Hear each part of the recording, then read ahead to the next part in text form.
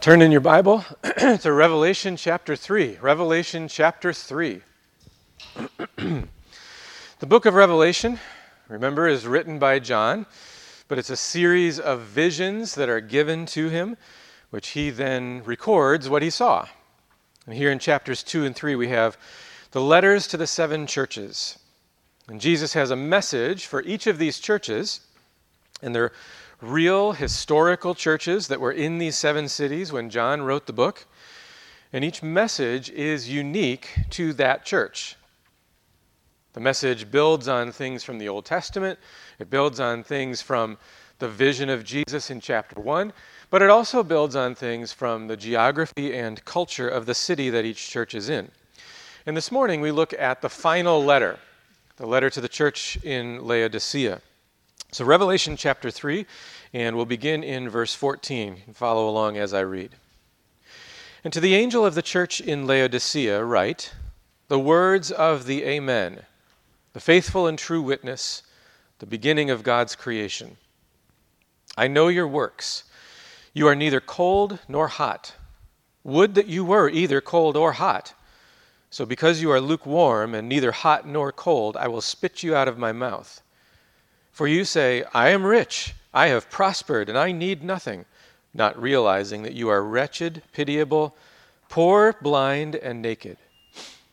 I counsel you to buy from me gold refined by fire, so that you may be rich, and white garments, so that you may clothe yourself, and the shame of your nakedness may not be seen, and salve to anoint your eyes, so that you may see. Those whom I love I reprove and discipline, so be zealous and repent. Behold, I stand at the door and knock. If anyone hears my voice and opens the door, I will come in to him and eat with him, and he with me. The one who conquers, I will grant him to sit with me on my throne, as I also conquered and sat down with my Father on his throne. He who has an ear, let him hear what the Spirit says to the churches. Well, again, this morning we're going to begin with a little tour of the city that we're talking about, and unlike last week, there's actually plenty for us to see about Laodicea.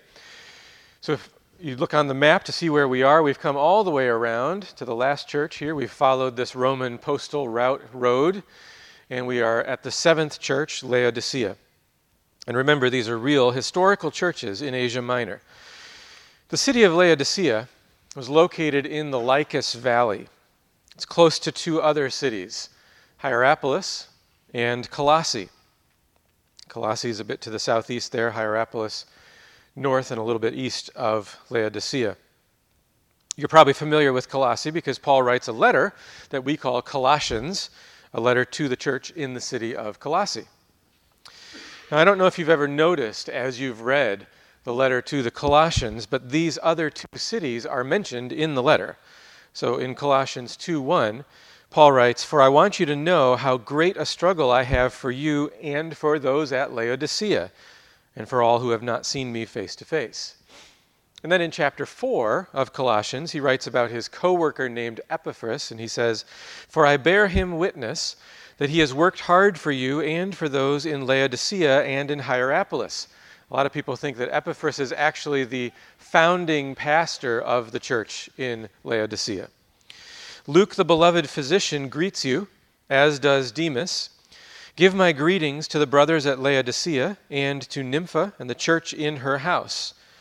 And when this letter has been read among you, have it also read in the church of the Laodiceans, and see that you also read the letter from Laodicea. So there was a letter written by Paul to Laodicea. We don't have that letter. That's not part of Scripture. But Colossae and Laodicea, they were supposed to be, swapping letters so that they all got the same messages there. And it's natural that Paul thinks of these 3 cities together because they're so close. And you're going to see as we go through the message this morning that Jesus has for Laodicea that there is a reason that he gives the descriptions that he does. It connects all 3 of these cities.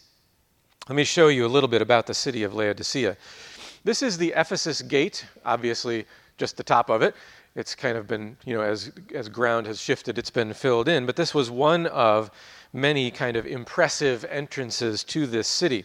The main street through Laodicea is known as Syria Street, Underneath the street, there's a sewer that disposed of wastewater, and this is a colonnaded road. You see the pillars there. It would have had lots of shops along the sides, and then behind the shops would be homes. This temple is known as Temple A, real creative title for it. It was probably built in the century after John wrote Revelation. It was originally dedicated to the gods Apollo, Artemis, and Aphrodite, and then later on, it was rededicated as a temple to the emperor. So this is part of the emperor worship. This is one of 4 different baths structures, public baths in Laodicea. This area is a nymphaeum, which is a fountain, a public fountain area. Here's a little closer look. Laodicea had 5 large public fountains like this. This is the stadium outside the city. You can see the oval there on the left-hand side, and that's the largest one in the region. This is where the games would take place, chariot races, horse races. This is no podunk little town. This is a thriving city.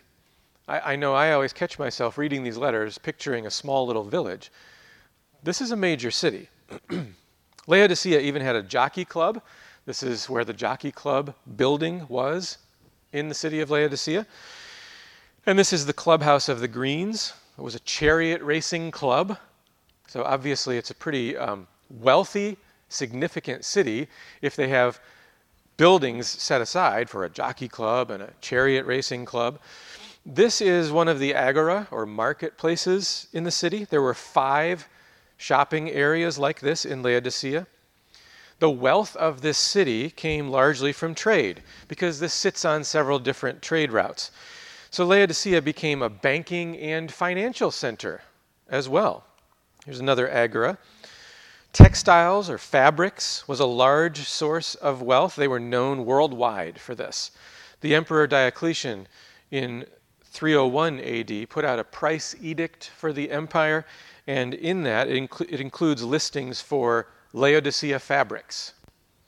And all the way across the Mediterranean, the other end of it, in France, in the city of Lyon, there's a grave found with an inscription on it that reads, "The merchant who sold Laodicea fabrics here lies, Julius Verecundus." So they were going all over the known world. This is the entrance to a house. Houses in Laodicea, because of the wealth of the city, were larger than normal. Typical house in Laodicea was several thousand square feet. Here's another house. This house had sitting rooms and storage areas and pools. You can see in this kind of aerial shot of Laodicea that the city had 2 theaters, one on the west and one on the north. So this is the west one. The one on the bottom left corner there is the north. Both of them sit and overlook the Lycus Valley. So Laodicea kind of sits up on a plateau overlooking the Lycus Valley. And this northern theater has inscriptions on the seats that let us know that there were reserved seating areas for people from different cities in the region, including Hierapolis and Colossae. But there were also even closer, better seats reserved for the trade guilds in the city. So if you were part of a particular trade guild, then you had a reserved seating area in the theater. And those trade guilds were the most important social divisions in these ancient cities. This is a church that has been excavated in Laodicea. This comes from a time period a little bit after John's time, but it gives you an idea of how the church is developed to be. And in this church is a baptistry. And as a good immersionist, I have to point out that to be baptized here, you would walk down into the water, okay, and be immersed in the water, typical practice that develops right out of what the Jews did with their mikvahs. There are at least 20 different churches or chapels that have been found in Laodicea. One that was just found a little over a year ago is a house church. Here's a picture of the house. And this is a massive house. It was located right next to that northern theater. So sitting, the theater kind of is on the edge. Right up at the top is where this house sits. The house is over 21,000 square feet. And part of the house was converted into a church. And that conversion happened after John's time, but this house was there when John wrote the letter to the Laodiceans. So, for instance, when I read the verses from Colossians and Paul says, greet Nympha and the church that meets in her house, that's an example of how this kind of thing would work. You had very wealthy individuals who opened their homes for the church to meet. I'm going to show you a few more things, but it's kind of integrated into the message of the letter. So we're going to continue on. And the way I want to frame this letter this morning is overcoming through dependence. Jesus is emphasizing in this letter the fact that his church should be dependent on him. Dependent on him. And so there's 4 parts to that. The first one, dependence and usefulness. And this is where we're going to spend the majority of our time. The last 3 will go a lot faster, but this is where I want to spend the majority of the time. This is the main message of this letter. Jesus says that this church is lukewarm. He would rather they were hot or cold. But because they're lukewarm, he will vomit them out of his mouth. And that's what the word literally is. It's vomit. It's not spit. Spit is kind of a toned down version of it. It's a violent negative reaction that Jesus has to this church. And often you'll hear someone say that this means, well, they're spiritually lukewarm. And Jesus would rather that they're spiritually hot or spiritually cold, one or the other. But that's not quite what this is saying. Jesus doesn't want people to be spiritually cold. The word picture that Jesus is using is drawn from the geography around Laodicea. So remember, Laodicea sits in the Lycus Valley, nearby Colossae and Hierapolis. Just to give you a little feel, Colossae is about 11 miles away, and Hierapolis is about 6 miles away from Laodicea. There's not much to see at the site of Colossae. It really hasn't been excavated. But we do know that the city of Colossae had fresh mountain streams running down to it. So it had a constant supply of refreshing cold water. The city of Hierapolis, the other city in the valley, has some very interesting remains, and I'm just going to pick 2 things to share with you this morning. First, there's an area outside the city of Hierapolis that was known as the Gates of Hell. It's a temple to the god Pluto, or Hades, the ruler of the underworld. Now, if you look at the rectangular area there in the foreground of that picture, down inside that pit is an arched doorway. You can see that there's water kind of filling that area. It wouldn't have been quite like that back in the day when John wrote this letter to Laodicea. But this is an artist rendering of what that area may have looked like back in that day. The priests of this temple would take animals or birds, whatever was being offered, and they would go down underground here, and the noxious, toxic fumes that were coming up from underground would kill the animals. And we assume the priests had developed the ability to hold their breath for long periods of time as they went down there and took these animals down. 2 tourists actually died going down there in recent years, and so that area is now kind of off limits to visitors. But there are a couple of guardian statues that have been found near this area as well. The one on the right here, the coiled serpent, is a symbol of the underworld. And the one on the left, though the heads have been knocked off of it, that is Cerberus, the 3-headed dog that guards the entrance to Hades. And both of those were guarding this temple to Pluto and the gates of hell, so to speak. And I bring that up as a side note this morning to make this point. Jesus tells the church that as he sends them out into the world, the gates of hell will not prevail against the church.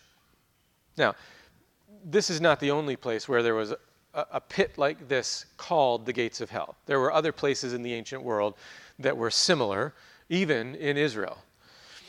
So it's not particularly this one that Jesus has in mind necessarily.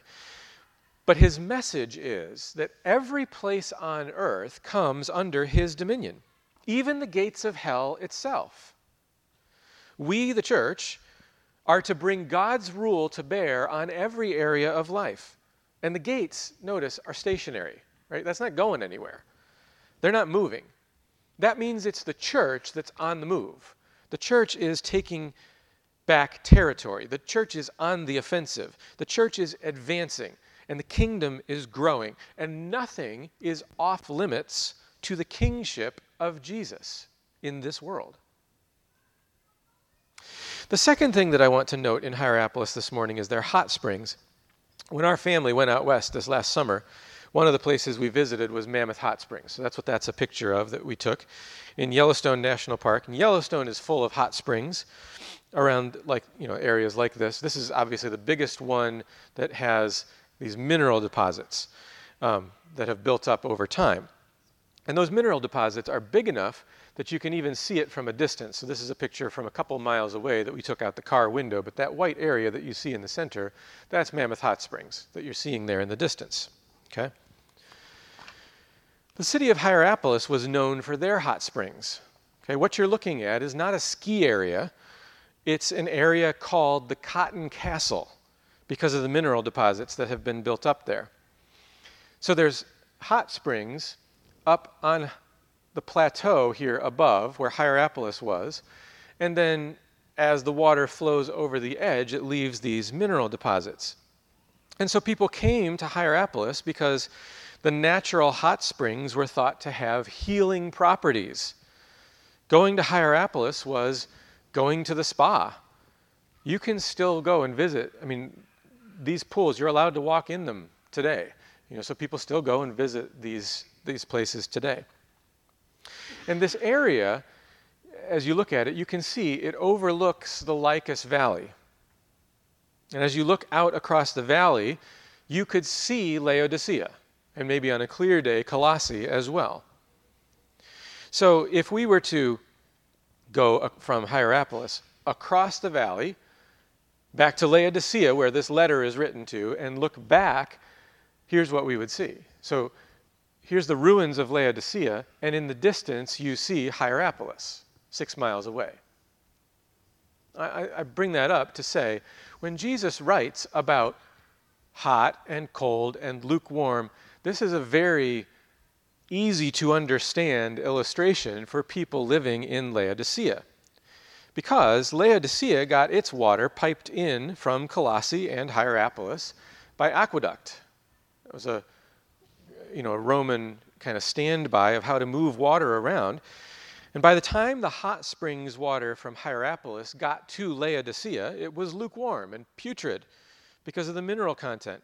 And the water that was piped in from Colossae was better, but by the time it traveled 11 miles to get to Laodicea, it too was lukewarm, not refreshing.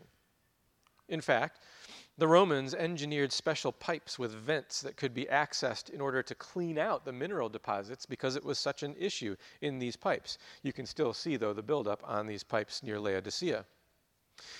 Well, the pipes came to a water tower. This is the remains of the water tower in Laodicea. You can see a kind of a bunch of pipes coming off of it. And the pipes then led to various homes and businesses in the city. And since the city didn't have a water source of its own, this source had to be protected. Shortly after John wrote Revelation, there's an inscription that was found that describes a law that was passed in Laodicea, fining anyone who disturbed the water supply, whether they were polluting it or damaging the pipes or even opening the access vents when they had been sealed. And the fine would be the equivalent today of between $40,000 and $50,000. That's the importance that they placed on having the water. Now, as you think about this, it's kind of convenient in the English language because the first letter of each city helps you to remember this. Hierapolis, hot; Colossae, cold; Laodicea, lukewarm. The hot water in Hierapolis was very useful and desirable. It accomplished something helpful. The cold water in Colossae was very useful and desirable. It, too, accomplished something helpful. The lukewarm water in Laodicea was useless. It was not helpful. Yes, hold your nose and drink it because you need water to live, but other than that, you didn't want it. And Jesus says that the Laodicean church is like that. Useless, undesirable to him, made him want to vomit. And the question is, why? The simple answer is that they were arrogant. They were self-sufficient. They were smug. They didn't think they needed anyone. They could do it themselves.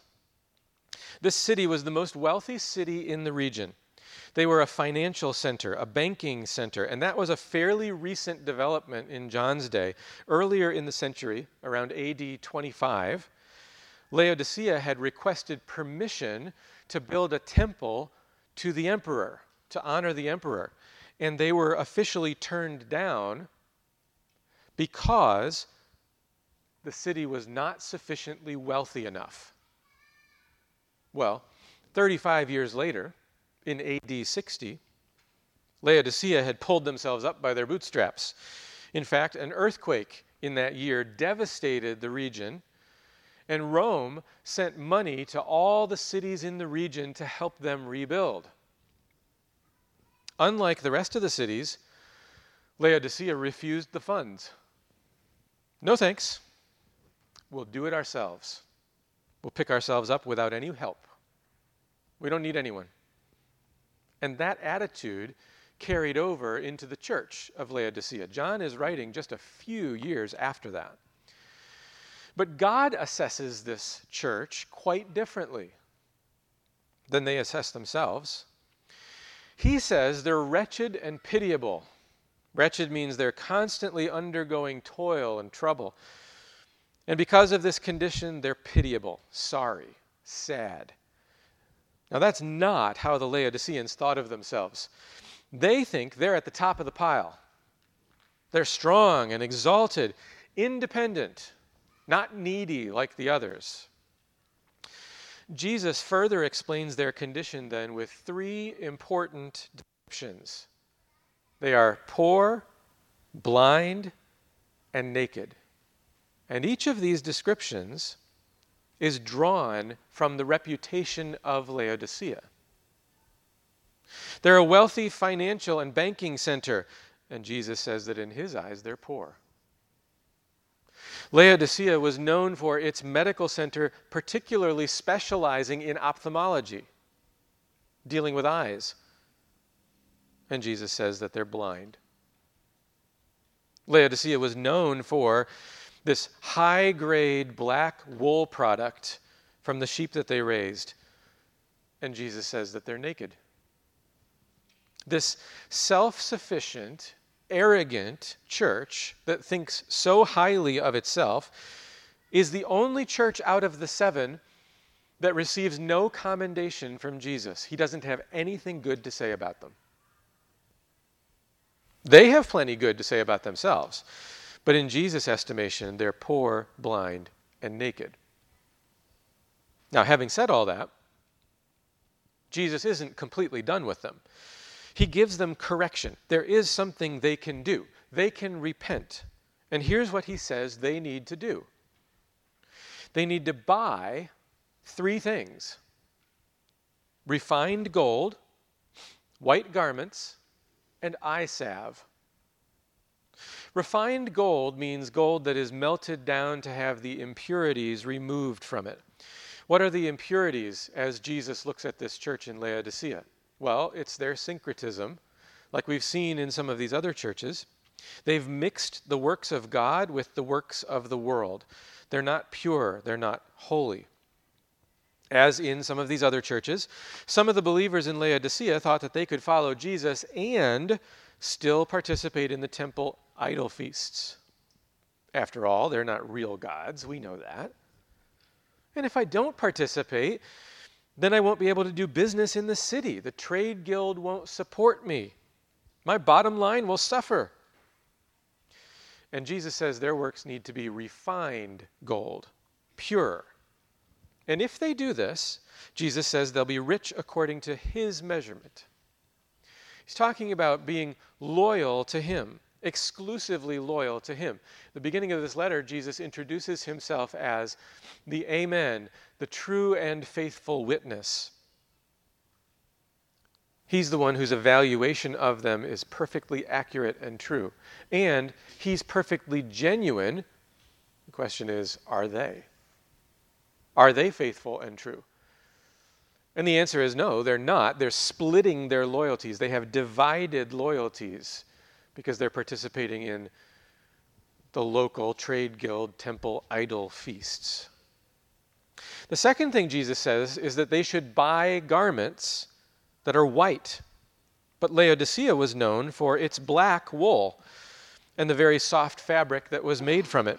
The Roman historian Strabo wrote, "The country around Laodicea produces sheep remarkable not only for the softness of their wool, in which they surpass even that of Miletus, but also for its raven black color, and they get splendid revenue from it." But in biblical symbolism, generally, white signifies purity or holiness, and black signifies evil or defilement. And Jesus says they need different clothes. Think about Adam and Eve in the garden. When they sinned, when they did evil deeds, they sensed their shame, and they covered that shame with fig leaves. But the fig leaves were not a sufficient covering. God said they needed different clothes, and God provided them with animal skins, animals whose blood was shed to show the significance of this need. And those skins pointed forward to the righteousness of Christ that would ultimately be the covering that we need. Christians are dressed in the righteousness of Christ. Our works are not perfect, not always holy, but we should be increasing in holiness. And Jesus' description here of buying white garments from him tells the Laodiceans that holiness is what they need. No more worldliness. And the third thing that Jesus says they should buy from him is eye salve.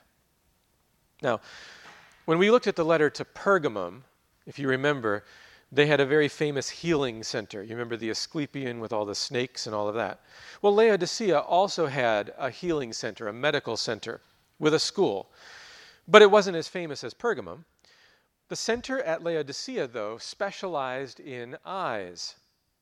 So if you needed something else, you might go to Pergamum. If it was a serious thing, you might travel that far. But if your eyes were what needed attention, Laodicea was to eyes what the Cleveland Clinic is to hearts. The ancient physician Galen wrote in his work called Hygiene, "And the eyes you will strengthen by using the dry powder made of Phrygian stone, applying the mixture to the eyelids without touching the membrane of the eye inside." What he's talking about is the eye salve that Laodicea was known for. That Phrygian powder, Phrygia is the area, the region in which these cities sit.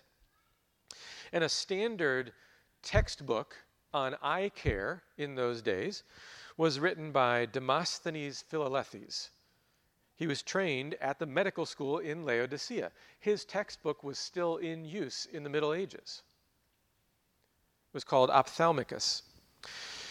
So the church in Laodicea is very aware of what Jesus is saying here. They understand the illustrations that Jesus is using.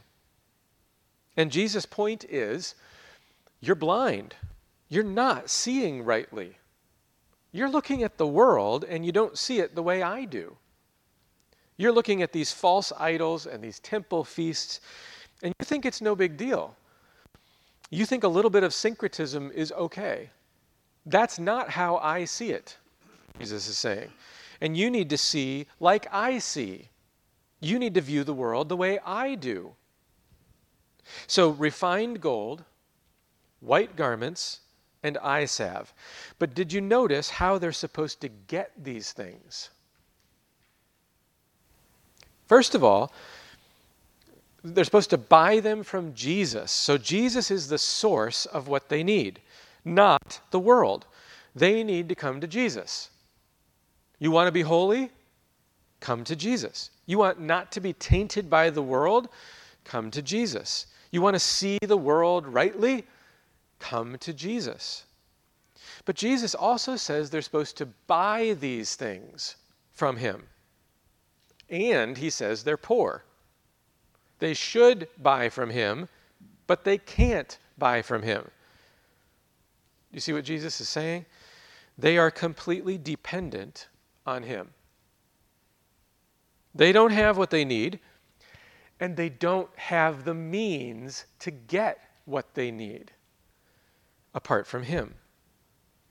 Isaiah says something like this in Isaiah chapter 55. Go ahead and turn there with me, Isaiah chapter 55. And we've talked about Isaiah a little bit recently. You remember that it's in three parts: before exile, during exile, after exile. The whole thing is written all at the same time, before exile, but it's divided into three parts because it's three kind of separate messages for Israel at these different times in their history. This passage is at the very end of the second part, while they're in exile, but just before they return. So this is part of the message that's telling them that because of their sin, they're in exile, because they've run after idols, because they've mixed the worship of God with the worship of idols, a lot like what's going on in Laodicea and some of these other cities. But God is now inviting them to return to him, to repent of their sin. So let's start at verse 1. Come, everyone who thirsts, come to the waters, and he who has no money, come, buy and eat. Come, buy wine and milk without money and without price. So God invites them here to get what they really need, and there's no cost to them. Come buy it without money, without price. Now, it's a costly thing, but there's no cost to them. Verse 2. Why do you spend your money for that which is not bread, and your labor for that which does not satisfy? Listen diligently to me, and eat what is good, and delight yourselves in rich food. So they've been spending their resources for other things, things that don't satisfy. But God's word gives them what they truly need. Jump down to verse 6. Verse 6. Seek the Lord while he may be found. Call upon him while he is near. Let the wicked forsake his way, and the unrighteous man his thoughts. Let him return to the Lord, that he may have compassion on him, and to our God, for he will abundantly pardon. So this is an invitation to repent, to turn away from sin. Jesus says to the church in Laodicea, be zealous and repent. Now look at verses 8 and 9 of Isaiah 55. For my thoughts are not your thoughts, neither are your ways my ways, declares the Lord. For as the heavens are higher than the earth, so are my ways higher than your ways, and my thoughts than your thoughts. God's ways are higher. You can't use human reason and arrive at a right understanding without also being informed by God through his word. So the Laodiceans need God's eye salve to open their eyes so that they can see the way that he sees. So Jesus says to this church in Laodicea, come, buy these things from me. Yes, you're poor. Yes, you're utterly dependent on me. Give up on your self-sufficiency. Quit trying to find what you need elsewhere. Stop trying to ride the fence between the world and me. Let's come back now to Revelation 3 and to Laodicea. These other three aspects of dependence that I want to talk about this morning will be much more brief. And the first one, so the second one in our list, is dependence and obedience. Jesus says to this church in Laodicea in verse 19, those whom I love I reprove and discipline. Be zealous and repent. And there's two things in this verse that we need to notice. First of all, the need for repentance. Repentance means doing a 180. It means that you were going one way, you do a U-turn, and you head the other direction. They need to stop doing the tainted works they were doing and instead do new works, pure works, works that flow from God's word. And the second thing we need to note here is that there's a need to receive discipline. Jesus says that discipline is a sign of love. He disciplines his people because he loves them. Like a parent disciplines a child, not because they like being mean, but because they know that for this child's good, they need a spanking. There's lots of places in Scripture we could go to see this. Let me just give you a couple. Proverbs chapter 23, 13 and 14. Do not withhold discipline from a child. if you strike him with a rod, he will not die. If you strike him with the rod, you will save his soul. People. Loving parents discipline their children, and Jesus disciplines his people. That's why we're encouraged to receive discipline properly. Proverbs 3, my son, do not despise the Lord's discipline or be weary of his reproof, for the Lord reproves him whom he loves, as a father the son in whom he delights. Not only is it important that Jesus disciplines, it's important how you receive the discipline. And it really is for the best. The author of Hebrews, after talking about receiving discipline, reminds us that for the moment, all discipline seems painful rather than pleasant, but later it yields the peaceful fruit of righteousness to those who've been trained by it. The church in Laodicea needs to exhibit new works, the peaceful fruit of righteousness, refined gold, white garments. The third thing about dependence that I want us to see is dependence and fellowship. Dependence is related to fellowship. In verse 20, Jesus says, behold, I stand at the door and knock. If anyone hears my voice and opens the door, I will come in to him and eat with him and he with me. Now, I'm sure you've heard people use this verse to talk about evangelism, as if God is knocking at the door of the unbeliever's heart. He wants to come in, but the unbeliever won't let him. That's not what this verse means. Jesus is knocking at the door of the church. This church in Laodicea has, in their arrogance and self-sufficiency, effectively closed the door on Jesus. He's on the outside. They're not in fellowship with him. They don't need him. They think they're rich. They think they have what they need. But Jesus tells them that by living this way, they've actually shut him out. His invitation is that if they open the door, if they recognize their dependence, if they repent of their arrogance, if they come to buy from him what only he can give, he will come in and eat with them. He'll fellowship with them. We should probably read this as a contrast to the temple idol feasts. As long as this church sits down in a pagan temple to eat their meals, as long as they participate with the trade guild, as long as they are riding the fence between Jesus and the world, so to speak, Jesus can't sit down with them. Jesus isn't going to sit down at that table. They've walked away from the table of fellowship with Jesus, and they're fellowshipping with pagan gods. But if they repent, they'll have a much better feast, a fellowship meal with Jesus. So the thing to realize here is that fellowship with Jesus only happens when we admit our need, when we recognize our dependence, when we turn to Jesus for what only he can give. And finally, dependence on Jesus is connected to the idea of ruling with Jesus. Jesus says to this church, the one who conquers, I will grant him to sit with me on my throne, as I also conquered and sat down with my Father on his throne. At the beginning of the letter here, Jesus is introduced from chapter 1, that phrase, he's the beginning of God's creation. He's the arche, the one who is over all. Jesus has conquered. He's conquered, he's completed the mission that the Father gave him. And now he is risen and ascended, and he has sat down with his Father on the throne. They are ruling now. Jesus is on the throne. The idea of shared rule was not uncommon in the ancient world. Here's a coin that shows Caesar Augustus and Marcus Aurelius sharing a throne, ruling together. This kind of throne is called a basileum, a double throne.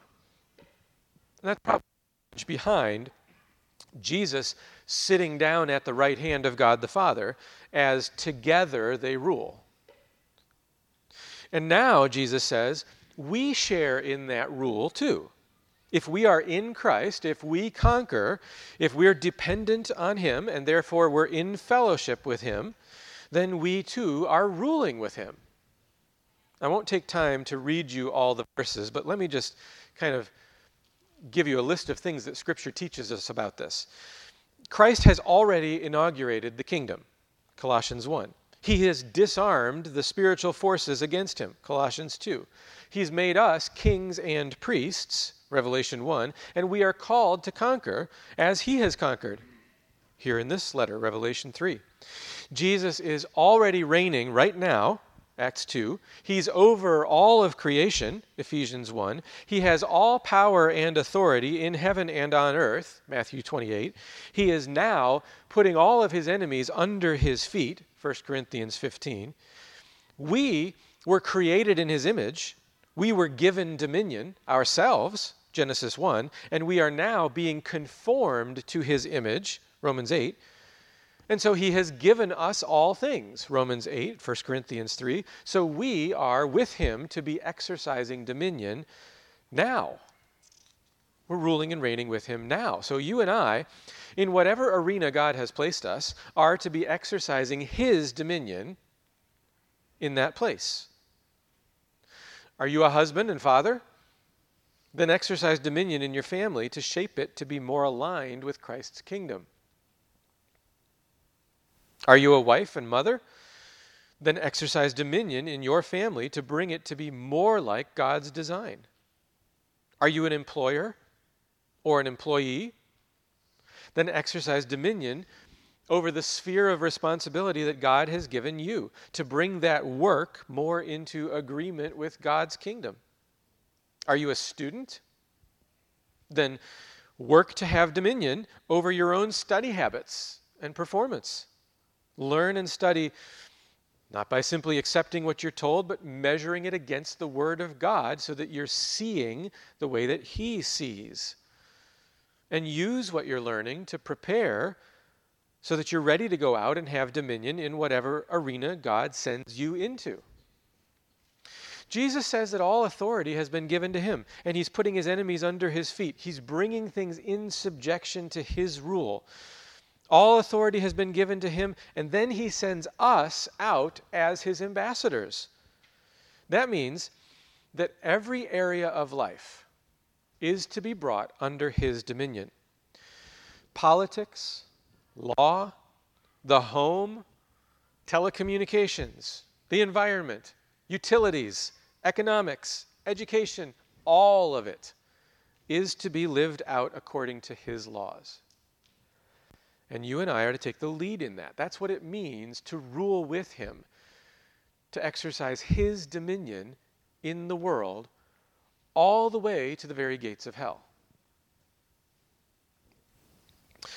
This church in Laodicea was disgusting in Jesus' eyes. He wanted to vomit them out. Why? Because they were arrogant and self-sufficient. They weren't dependent on him, and therefore they were useless. Do you want Jesus to see you as useless? I hope not. So let's take the prescription that Jesus gives in this letter. Let's understand our dependence on him. Embrace that dependence. If we are ever to be holy, we must see our dependence on him. And we must also be obedient to him. We must repent of our sin, submit to his word. We must be obedient and receive his discipline. And we must also seek fellowship with him. That means we're not seeking fellowship with the world. We're not trying to keep one foot in the world and one in Jesus' kingdom. Rather, we're 100% loyal to his kingdom. All in. And then, as his representatives, ruling with him, we seek to see that kingdom grow, to expand it throughout every area of life, because it all belongs to Jesus. Let's pray together that God would cement these things in our hearts.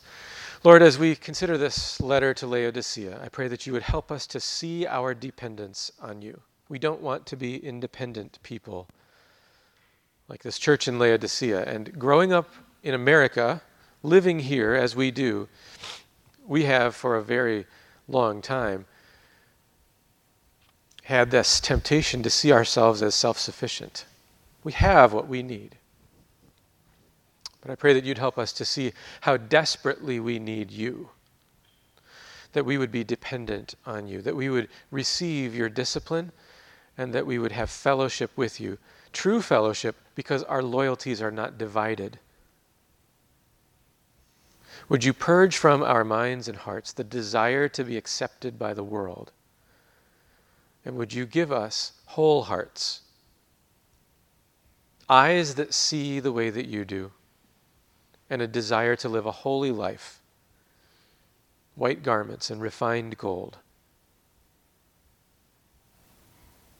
Enable us to be loyal to you, dependent on you. We pray this in Jesus' name. Amen.